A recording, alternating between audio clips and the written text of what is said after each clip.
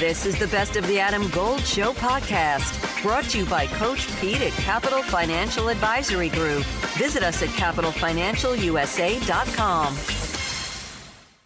Man, Michael Clark from Pack Pride at Michael Clark 24/7 joins us on the Adam Gold Show. So that was colorful. Yeah, I think you worded it a tad different. I did. Radio friendly. I did. Radio friendly. Yeah, you know, it was just, I don't know if anybody expected to see what we saw Saturday night. No. Start to finish, the game was never close. Agreed. And just the complete physical domination of NC State. I think it was one of the more impressive wins, and I feel like I'm saying that over and over, but I mean, this is the most impressive stretch of Dave Doeren's tenure, and Adam, if we're being completely honest, probably one of the more impressive streaks of NC State's football history. Well, I hadn't thought about it in a program historical sense, but you may be right. So I have not thought about it that way. But it's the season as a whole is unquestionably Dave Doeren's best coaching job. The only thing that even approaches this, and I would say that it's not really even in the same ballpark, is the pandemic year. But yeah, this was impressive. I'm not going to say impressive from start to finish, because I think you could argue that it was a terrible start, right? That the offense looked completely discombobulated early. Brennan Armstrong was a mess early on, and they didn't help him early on. It looked a little bit better, but not dramatically under M.J. Morris. And there was something about the decision that Morris made that maybe galvanized this group, because I think they cranked it up even further after that, no?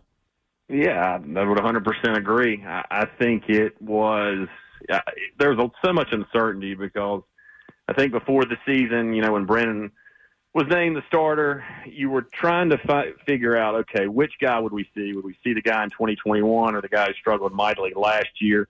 All along, my kind of 2 cents was, I think you're somewhere in the middle. And I think, obviously, you didn't see that the first 5 games, but the second stint as the starter, I think that is what you saw.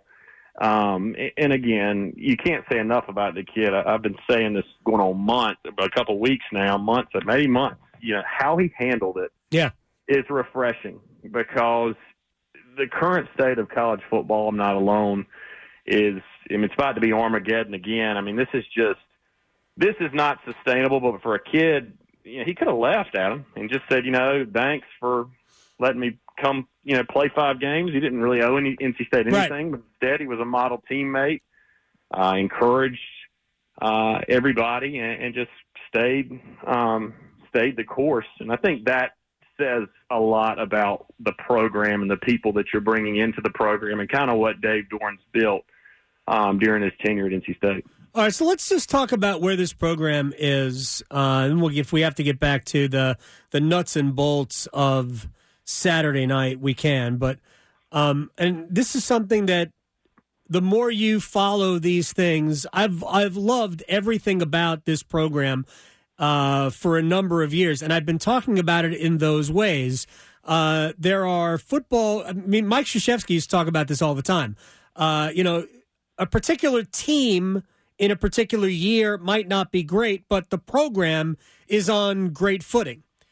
And I think that specifically applies to this program. I think the program does everything you want your football program to do. Dave Doeren recruits pretty well. He develops players, gets them better for him, but he also gets them to the NFL. They have put a ton of players into the pros. The only thing they haven't done to the level that anybody wants is win enough games, and I'm not saying that they've been bad. It's just that rather than 9 or 10 wins, it's been maybe 7 or 8 or 8 or 9 or something like that. But I think, man, the program is just incredibly solid. Yeah, I think you're right. And I think it's important to look at Dave Doeren's entire tenure, and when you're looking at the wins and losses, you can't help but think, Adam, if there was no divisions during his entire tenure, I mean, they get to Charlotte, at least twice? Do they win it? Yeah, maybe not. But for years, you don't make excuses, but Clemson was just a buzzsaw. Yeah. And you've had, Lamar Jackson, Louisville, we can go down the list, Florida State, they've had their years. So I'm not making excuses at all, and I know they would not either. But what is this, my question, I've been talking to Ministry, what does it look like if there were no divisions? I know it's a hypothetical. Right. But would it be different? Would you feel different? I mean, would NC State, the scheduling would have been different? Would you have had multiple years where you won 10 games? I think you could argue if the schedule was laid out differently. Well, okay. I mean, I understand playing that game. I'm not sure they've won enough of the games that they should have won.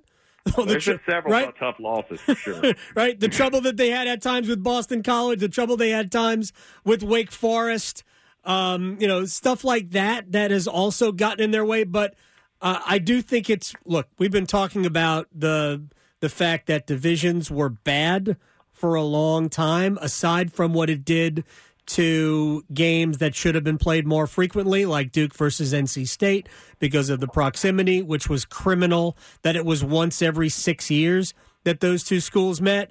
The fact that it manufactures artificially rivalries that really we had no business having. The fact that NC State played, Syracuse every year? Why? Why would you play Syracuse It made no sense that was a division rival, just like it makes no sense that Virginia and Louisville were a permanent partner. Like, none of it made sense. It was all random, and it could have been handled just by simply getting rid of divisions, which is what they did. Now, of course, who knows what's going to happen. We have a scheduling model, but it's all convoluted. Now we have too many teams, but there's nothing we can do about that now. But yeah, I think it's worth pointing out about what would have happened if. Now, real quick, back to Michael Clark is joining us from Pack Pride at Michael Clark 247 on Twitter. Going back to the other night, Peyton Wilson, make your case or make his case for ACC Defensive Player of the Year, or if you want to take it a step further, ACC Player of the Year. I mean, I don't know how, if you watch NC State play, how you could not. I mean, he's just unbelievable. I mean, we've been talking about him all year, and just when you think he couldn't be more impressive, he goes out the other night and has 15 tackles. And I think the bigger thing is teams are game planning for him, and they are trying to figure out ways to take him out, Adam, and he just week after week, It's like, that's not going to work. I'm just going to keep doing what I'm doing.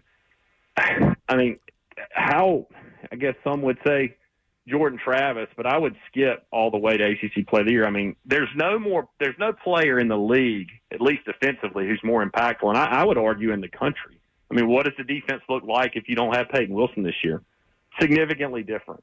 Adam Gold in studio with my man, Coach Pete DeRuiter, Capital Financial Advisory Group. You have a 401k, but you're changing jobs. You're taking that 401k with you. Next step. Well, a lot of people leave it behind, which is not a good thing. I mean, if you're not at the company anymore, your 401k shouldn't either. And that's when it's time for my 401k survival look box at that. set. You see it right here. I got workbooks, guidebooks, DVDs in here that explain everything about your 401k. More importantly, how to build a lifetime income. It's a $300 value. I'm also going to give you a total retirement plan, which is a $1,000 value for the next 18 of you who call right now. No cost or obligation. Call 888-843-0013 or text Adam to 600-700. Adam Gold is a paid spokesman. Investment advisory services offered by Capital Financial Advisory Group, a North Carolina registered investment advisor. Just the attention he commands from opponents. It frees up others to make plays. And, I mean, again, he, like Brennan Armstrong, in my opinion, is everything that's right about college football, because there's a lot wrong right now. Mm-hmm. I think that's pretty obvious. But, I mean, just the sheer numbers, the impact, and, doing it week after week. I mean, he did not play poorly in a game this season. Had some games where he had more tackles, but just the overall impact is unquestionable. I don't know how he doesn't win every award he's up for. If you look and you are just being brutally honest, I mean, there's no way, am I correct, that a linebacker or a defensive player had a better season. No, I mean, to me, I think he's going to be the Defensive Player of the Year in the ACC. I think he's going to win that. I think he's going to get some support as well for Player of the Year. I think, I'm not saying who I would vote for or whatever. I'm pretty sure that they're not going to ask me to vote anyway. But I think Jordan Travis is probably going to win that. Whether or not he should is another debate. But he certainly had a very good year on the team that went 12-0 in the regular season. And silly or not, I think it's silly, the best player, it was probably Keon Coleman, though, on the best team is likely to win those types of awards. Let me ask you one more thing before I let you go. Michael Clark, Pack Pride at Michael Clark 247. There were a lot of recruits in that stadium Saturday night. As far as you can tell, what is the impact of not only what, but how it happened, and what can you tell us about what they look like for signing day? Well, I think they're encouraged. You've got a couple kids that you're trying to hang on to, but that's everybody right now across the country. I think the impact of the other night was as big as you could hope, was as big as possible. I mean, that every kid or significant as possible. Every kid I've spoken to, there's been, was it 15 or 20? I mean, was blown away. You've been to games at Carter Finley Stadium. I mean, the atmosphere there, is it the biggest stadium in the country? Absolutely not. But, you know, when it's a rivalry game like that, it's a really impressive thing to see. And I think more so, you've got your guys in the fold for the most part for 2024. But when you're a sophomore or freshman and you go to a game like that, you don't forget it. You don't forget that experience. And I think the dominating fashion in which they won also sticks with kids. Defensively, I think, is the big storyline. We know that Brennan Armstrong, what a story of redemption, but the job that Tony Gibson and his staff did, and all the players, I mean, they hit Carolina in the mouth from the start. Yep. I mean, and they never recovered. And I think that, how the game went down and the overall atmosphere will really strike a chord with the younger guys and give you some momentum there going forward. Michael Clark, Pack Pride, at Michael Clark 247. Thank you very much. I appreciate your time. We'll talk again soon. Always appreciate you having me on. Take care. You got it. Michael Clark from Pack Pride. For the ones who work hard to ensure their crew can always go the extra mile, and the ones who get in early so everyone can go home on time, there's Grainger, offering professional-grade supplies backed by product experts so you can quickly and easily find what you need. Plus, you can count on access to a committed team ready to go the extra mile for you. Call, click Grainger.com, or just stop by. Grainger, for the ones who get it done.